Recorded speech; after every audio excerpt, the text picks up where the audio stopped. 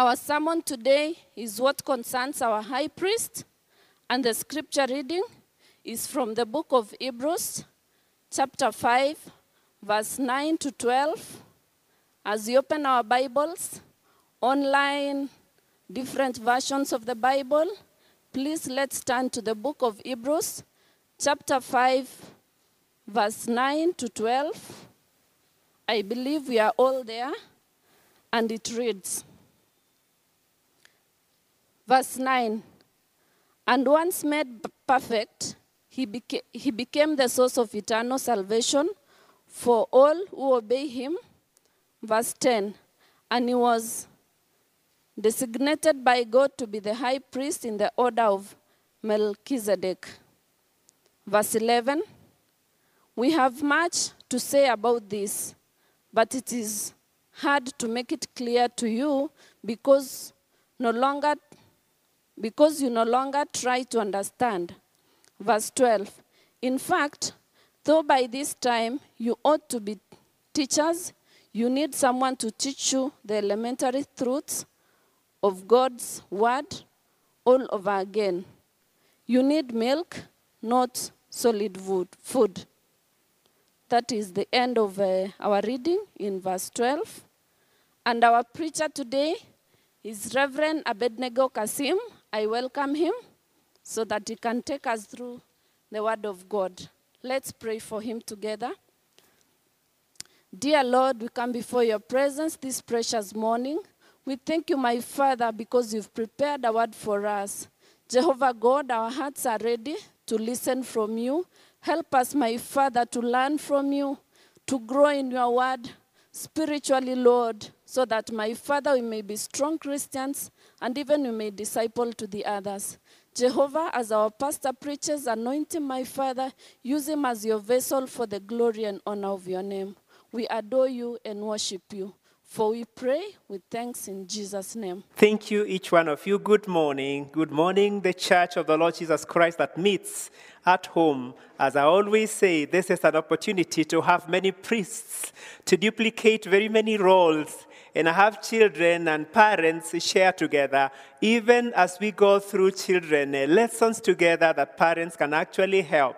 When we are in the in-person service, children usually do their service elsewhere. But this is an opportunity just before we can reopen fully. This is a great opportunity for us to share together.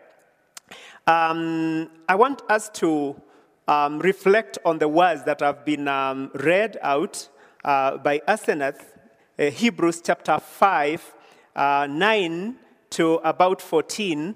We might just go beyond 12 and look at 13 and 14 as well. And we are addressing the concerns of our high priest. In this portion of scriptures, we are confronted with a warning in the middle of key descriptions of a high priest. The writer has been introducing Jesus Christ to us as being better. He is the apostle of our profession. That's what he told us. This is what we are getting to hear, that he is the apostle of our profession, that our role is now easy. We go saying there is healing, there is power in the blood of the Lamb. And people are asking, where is that power? We say, we have been told, we have learned it from the Bible. And who has said it? Jesus Christ. And everything we say, we cannot be held accountable because he is the professor. He is the apostle of that which we profess. What an easy job it has become for us to go talking about the grace of God and the work of the cross. And he is the big brother to the believer. He is our high priest of God's rest. That Jesus Christ is approachable and he is considerable. We can consider him and approach him because he is compassionate and he is good. He is an approachable high priest, and he is actually our eternal high priest because he is our high priest forever. But the writer is about to conclude this introduction all the way from chapter 1 to chapter 5, talking about him. And he's urging us to move forward towards spiritual maturity, as we shall see in chapter 6. He introduces this topic of maturity through a very bad warning here against apostasy, which is desertion or deserting your religion. Religion actually judges us very harshly every time you desert the tenets of faith. You can be called an apostate. Others will call you in their language, kafiri. If you leave your faith, you become an apostate. And religion judges us very harshly. There are consequences if you leave your faith. The harshness of religion is that it proposes very severe consequences. If you quit your faith or desert your faith, or you desert your calling midway, you will be given a name which implies a failure. And in this particular portion of scriptures, we hear the writer actually doing the same thing. He is giving us a new name which implies a failure. He had Jewish listeners who were drifting away from the Lord's message, drifting down to the other teachings, and finally, they were deserting the responsibility given to them by our high priest. They were becoming useless and vomitable priests. And this was a great concern to the eternal high priest. Remember from the word go in chapter 2, where he's talking about the danger of drifting away. He saw a listener. He saw a believer who was drifting away. The Jews were drifting away. And finally, they are becoming useless. Having told us that Christ learned obedience through suffering, like we saw last week in verse 8, the writer demonstrates an ugly union of a perfect, consistent Savior and a complacent, careless, and useless believer. Similar to the movie we saw about the Beauty and the Beast, if you remember, where this girl engages in a journey to go and save her father, who is chained somewhere by a very bad beast, only to find that this is a very handsome young guy, a prince, who is actually cursed. And then the love story continues of the Beauty and the Beast. And this is like the image I see here, that the writer is talking about the Beauty and the Beast. Look at the wonderful Savior dealing with a useless community. So what do we see? What aspects of these two, the Beauty and the Beast, do we see here? We see two things. Part A, we see a consistent high priest. From verses 9 to 10, we see a consistent high priest. And then verses 11 to 14, we see a complacent, careless believer. What a contrast. And I would like us to pay attention to these reflections. Christ is actually consistent in his obedience to the Father and his calling as a Savior. He plays his part very well. The consistent Savior. He has throughout history demonstrated his obedience. He was obedient from the day he was born. He was tempted.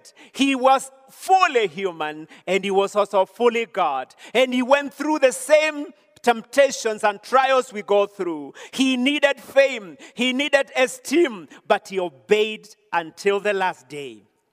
His obedience seems to be perfected through suffering and pain. This is what verse 9 is talking about, that he has been made perfect.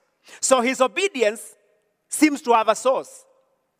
It is perfected through suffering and pain.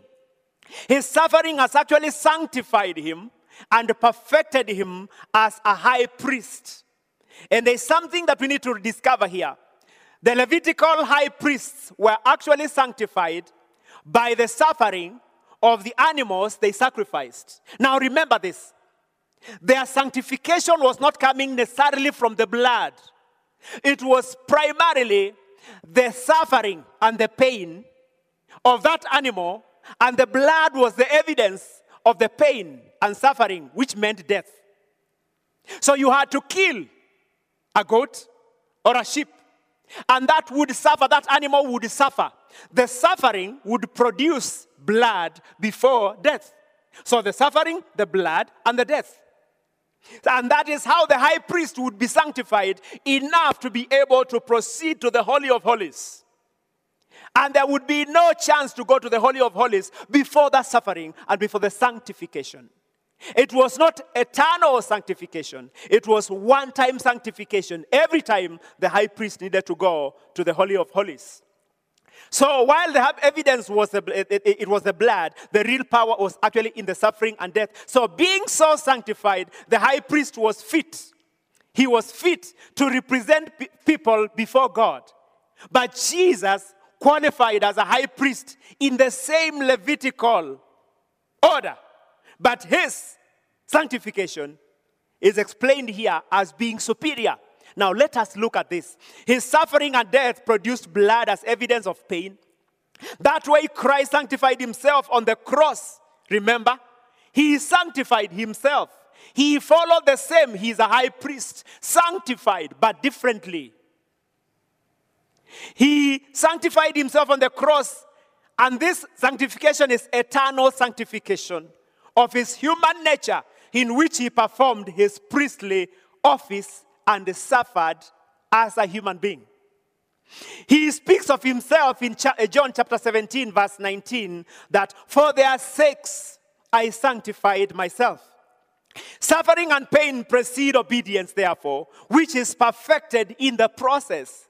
So suffering first, and then obedience is actually produced and then perfected. You learn how to obey through suffering. And the more you suffer, the more you understand how obedience is painful and costly. So perfected in obedience by suffering, Christ was raised from the dead and lifted up on the ascension, now seated at the right-hand side of the Father, glorified. And I hear the angels singing and the heavenly creatures singing in Revelation, saying, holy, holy, holy, and worthy are you, Lamb of God, because of his suffering, that he persevered to the end where nobody else did. Jesus sacrificed his heavenly comfort. He exchanged his esteem with shame. Jesus sacrificed his holy body so that the cleansing blood could be produced. In the nick of the hour of maximum suffering, he heard a still voice of the Father calling him home. Then he said, in your hands I lay my spirit. At the peak of maximum suffering, where he is almost naked before his own mother, before the women of Jerusalem. Nobody else was naked. They were covered. They were torturing him, but they were covered. He was tortured. His spirit was tortured. He was insulted and belittled. He was even dressed naked. The maximum suffering. He heard a still voice calling him home and cheering him.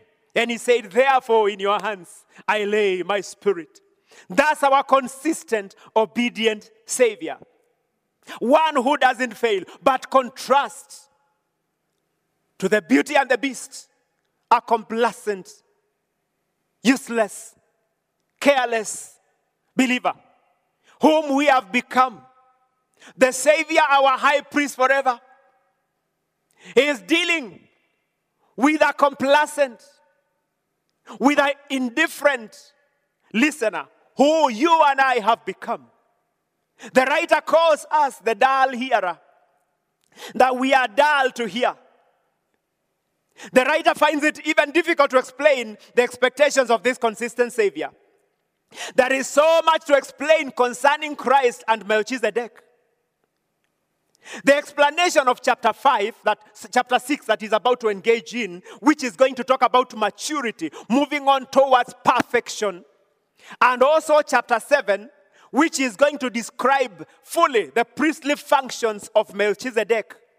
And later, chapter 8, and all the way talk about the priestly functions of Jesus Christ and usefulness of the new tabernacle, and also talking about the new priests and their faith, all the way from chapter 10, all the way talking about the patriarchs of faith and the role of the faith. As he goes to talk about, he says, this is too hard. This is too hard. And for your information, chapter 6 of Hebrews is believed to be the most difficult chapter, the most complicated chapter in the whole of New Testament, including Revelation. It is too hard to explain how you grow into maturity. He finds it too difficult. Why? It is difficult to be interpreted in that Melchizedek was a typical person worthy of reference to the priesthood of Christ. Why would you compare a human being to a supernatural being? Of course, nobody else on earth can be compared to Christ except Melchizedek. And even you are wondering how. Why? Why bring Melchizedek here? Yes, it is too hard to understand. Melchizedek was too special to be compared. If you look at Psalms 110 verse 4, which is actually what the writer is quoting, Melchizedek had no parents, by the way. He had no parents, spiritual parents. He had no family like mother and father. The Holy Spirit does not reveal this to us well. Like Aaron, that there would be a family, from here this would be priests. Melchizedek stands on his own. He received a calling from the Lord, only him and nobody else, and he has nothing else. Melchizedek had two crowns of one, a priest and a king of Jerusalem. Two things. He wore a crown of a priest and the crown of a king of Jerusalem. There is no other priest who was like this. They were either priests and prophets or priests, just priests. But this is a priest and a king of Jerusalem, just like Jesus. So he's a typical, he's a type, he's a copy of Jesus Christ. When the writer says this was just a rehearsal of the better things to come after Christ has come. Melchizedek is a thing we have believed to be anchored in this life. Melchizedek could be the job and the qualifications. Melchizedek is what your husband has become. That you can actually decide to stick to your husband even when the Lord demands you to do something else. He has become your pastor. Melchizedek is that thing that which you value so much. Girls backslide when they are looking for a husband because the potential husband has become too big to be compared to Christ. When we say that Christ is better than Melchizedek, you cannot understand. It is too hard for you, the dull community. It is too hard to explain to the young girls that you can keep your sexual purity. That this potential husband can come and go. God has another husband in the sea. He has a husband in Turkey. He will bring this husband in due course because Christ is better than this potential husband. You cannot understand this because this is a dull community. But Christ is superior. Not only he's being considered a priest after this typical order, but he's paying down the ransom for the sins of the whole world. And he's satisfying the divine justice by this sacrifice, but also thereby opening the kingdom of heaven to all believers and giving the whole world an entrance to the Holy of Holies by his own blood. The writer knows it's very hard. Even now, you are saying at what? What? For sure. We are very far. We are very far. These things ought to be very easy to understand, but they are still very hard to understand. It is difficult to explain to you because you are a dull community, dull of hearing. Your souls do not pace. They do not keep pace with the doctrines and the truths delivered to you. My brother and my sister, when we are discussing these things, it is true our souls do not keep with space, with the right pace, the right speed that the Lord expects us to be walking at. The Greek word that is there signifies a person who walks heavily and makes little speed. It is here elegantly applied to those who are called to the Christian race. Here, and they have the road laid down plain before them. How to proceed is specified, and the blessings to be obtained enumerated, and yet make no exertion to get on, but are always learning and never able to come to the full knowledge of the truth. He says very well in verse 12, by now you ought to be teachers. By now you ought to be teachers. But you've not been walking the right speed. He talks about the elementary principles of oracles. It's about the working issues. It's about the working relationship, what you are expected to be done. God has blessed me with a family. And I have given, as the head of the family, I have given assignments to every one of them. I have given them according to their abilities. And sometimes we switch abilities and tasks to give to one who is younger than another. Sometimes, if we think that you are working too slowly, we can give assignments, tougher assignments to the one who is working faster. It is very frustrating. My family can run well if everybody runs at the speed at which we are now moving. We are not an elementary family now. We are not having small babies now. Now we are nurturing the ones we have. We need to move that way at our speed. Christ died 2,000 years ago. He expects us to have moved now. He expects the church to be transforming nations. You got born again. You received the gift of the Holy Spirit a long time ago. But where are you? By now, you are expected to be a teacher of the word. By now, you are expected to be a bishop. By now, you are expected to be having 200 sons and daughters who are running ministries by now. But look where you are. A dull community. A frustrating concern of the high priests. The Jews had known, comprehended, and were once loyal to these teachings. But now they have forgotten and become sluggish. The drive is gone. They were growing through spiritual ranks from constables. They were becoming corporals in the spiritual matters. And they were laying hands on the sick. They are supposed to be baptizing new converts and transforming nations. But indifference has taken over. Complacency has put off the fire of the believer. Hell has celebrated this complacency, and this concerns our high priests.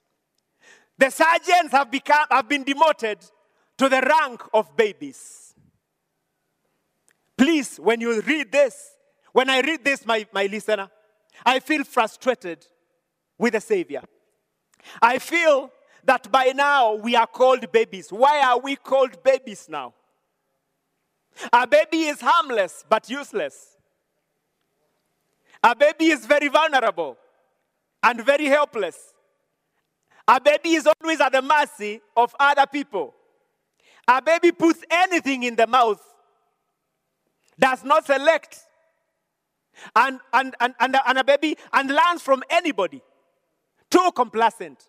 A baby is very vulnerable. You cannot leave your baby on the road. The strangers will feed the baby. Whoever comes with food, the baby will eat. It's almost an insult for you to be called a spiritual baby. You have been in the Lord for long. To be called a spiritual baby, it is almost an insult. You have become useless. You have become vulnerable. We are operating below the graph. And the believer now proudly drinks milk. Only for crawling purposes. You cannot make big spiritual steps. You have become a baby. You drink milk. We are operating below that graph. Instead of being teachers, now we are babies. And I call them the milk seekers. It looks like the writer is calling us milk seekers. We have become unskillful in the word of righteousness, the word of salvation, also known as the ministration of righteousness, as we see in 2 Corinthians chapter 3, verse 9. This includes the doctrine of justification and sanctification. When we hear about the word of righteousness, it is about justification and sanctification. Milk seekers do not understand these issues. They don't understand justification and sanctification. Milk-seeking Christians has this life of survival. You only survive waiting for the Redeemer to come, for Christ to come again and take you home. But how will you stand before the Maker? How will you stand before the Savior who knew how to suffer and die and bring souls and bring many sons to the kingdom, and you have nothing? If you went to stand before the Lord today, what would you produce before Him? Him who knows how to tire. How many are below you now, below the line? How many people have you brought to the Lord? How many people have you encouraged? What have you done in this life? Milk seeker. Seeking the milk. And you do not know what justification, sanctification means. The milk seeking, you want to survive, just like a baby. But none, not one of impact. Your life is not that of impact and results like that of a sergeant. Milk seekers are short of spiritual senses. They do not hear the Spirit. They do not discern the will of God. They depend on senses of others and holy water and bottled oil for survival. They go from church to church. Look what is happening in the world. Everybody begins their own church. And they have water. And they have oil. And this is all we have. And you do not listen to the will of God. You believe that oil will do something. You believe only holy water, sanctified by others. You don't know where it was sanctified. This is all you know. Milk seekers. But frustrated high priest. Not frustrated, but concerned. The writer expects us to take strong food, the word of righteousness. This is about knowing your position as a justified child of God, that you are a kid sister or a kid brother of the high priest, the holder of the right to step on serpents and silence hungry lions in dens prepared by men. Amen. To know that our captain lives forever and is a qualified advocate in heaven.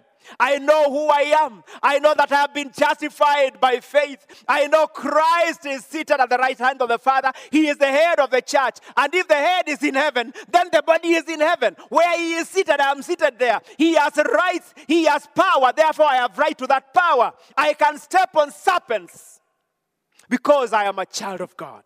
I know these words of righteousness. I know the words of justification. I know the words of sanctification, that I am sanctified by the blood of the Lamb. I am not judged. I am not condemned anymore. We are able to deal with our accuser perpendicularly.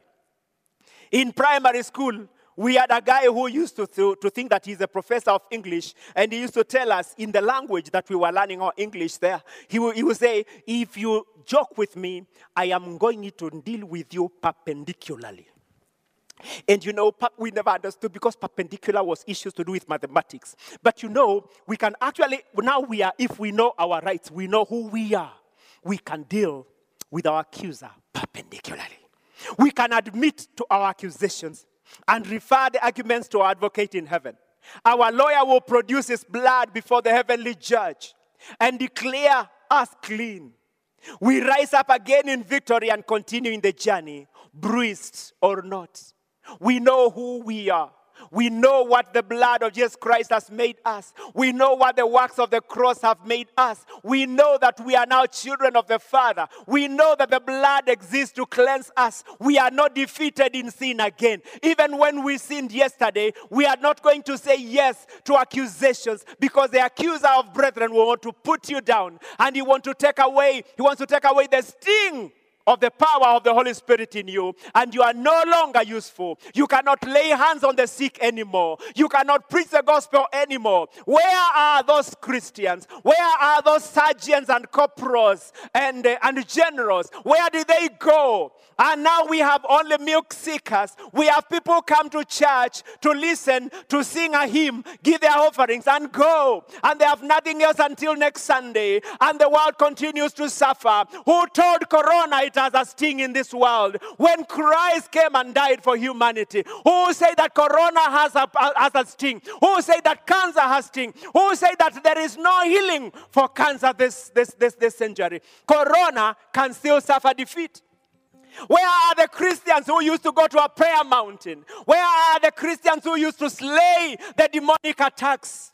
A sister the other day last week was sending me an SMS telling me I want to know what's happening in Kwale because I have a group of old women. These are the lot that are being told they cannot come to church, but they are strong. Those are sergeants. She's asking me one information, spiritual intelligence, so that we can arrest whatever is holding people in Kwale. They have narrowed down a particular place so that they can arrest. They wake up at 3 o'clock every day for several years, and they never get tired. Where are those Christians who woke up and they knew who they were, but frustrations, concerns of a dull community, the beauty and the beast? It frustrates the listener. It frustrates the Savior. And as we conclude, what can we do? Wake up from your slumber. Wake up from your sluggishness. Wake up from your backslidings. Wake up from your indifference and complacency. Jump higher above those elementary baby steps and embrace the word of righteousness. Join our high priest Jesus Christ and transform the nations before the trumpet blows. Let the gospel continue even in our exile of Corona. Our life must continue.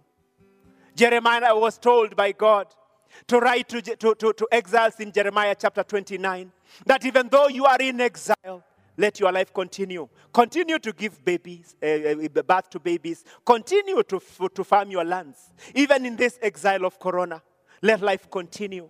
In the exile of troubled marriages, let the gospel and the fire of the Holy Spirit continue. In your exile of financial turmoil, do not allow the accuser to put you down and to become a milk seeker.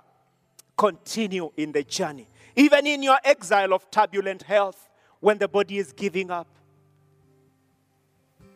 we have a Redeemer. Because our Redeemer liveth. If we can just sing this, and you can stand up where you are, I just want to pray for you.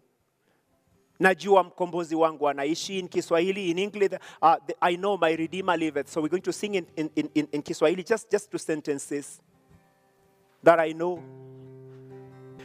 Heavenly Father, I thank you for the listener. The listener who is defeated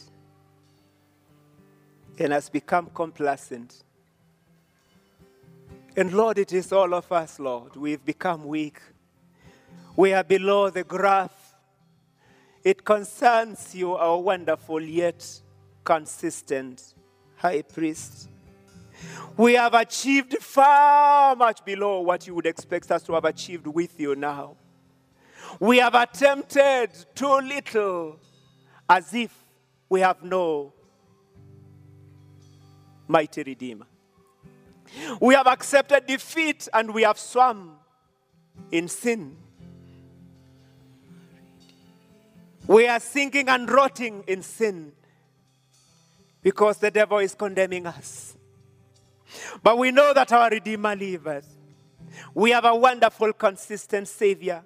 Your mercy is consistent. It never fails. You continue to cleanse us. We have the fountain that cleanses us. Our advocate defending us in the court of heaven. We take the blood of Jesus Christ. Look at this, my brother and my sister who backslid a long time ago and is there and wants to come back to you. Father, the blood of Jesus Christ shed on the cross is a wonderful soap that you cleanse him again. You cleanse her again and bring back to the fold and fill him and her with the Holy Spirit and give us the power again and the taste again to continue the journey. Because of the exiles, Lord, our taste has gone. Because of our exiles, Lord, the power and the sting of the Holy Spirit and the word of the truth and righteousness, dear Lord, has gone. And we have become very weak and toothless again. We are never prayerful anymore. We do not even seek bigger things, dear Lord. We do not attempt the bigger and heavy things of the Holy Spirit because of complacency. We repent of our slumber. And we take the blood of Jesus Christ and the mercies of the Lord. Because he reigns, we will reign again. May the Lord bless you. And as we proceed, may I now pray for you as we go home. If you can, stand up and you can raise up your hands just like this and receive this prayer. Thanking you so much for sticking to us all this time together. Lord, I commend this viewer to you in the name of Jesus Christ. In your name, in the mighty and wonderful, lovely name of the Lord Jesus Christ, I commend this soul to you. And I commend this body to you. And I commend their issues to you and their unspoken needs to you, Lord. Would you, Lord, release peace and joy and revival to this beloved child of God? Even this one who is looking forward to receiving you, may you get into his and our heart, those who are receiving you for the first time and inviting you to be Lord and Savior.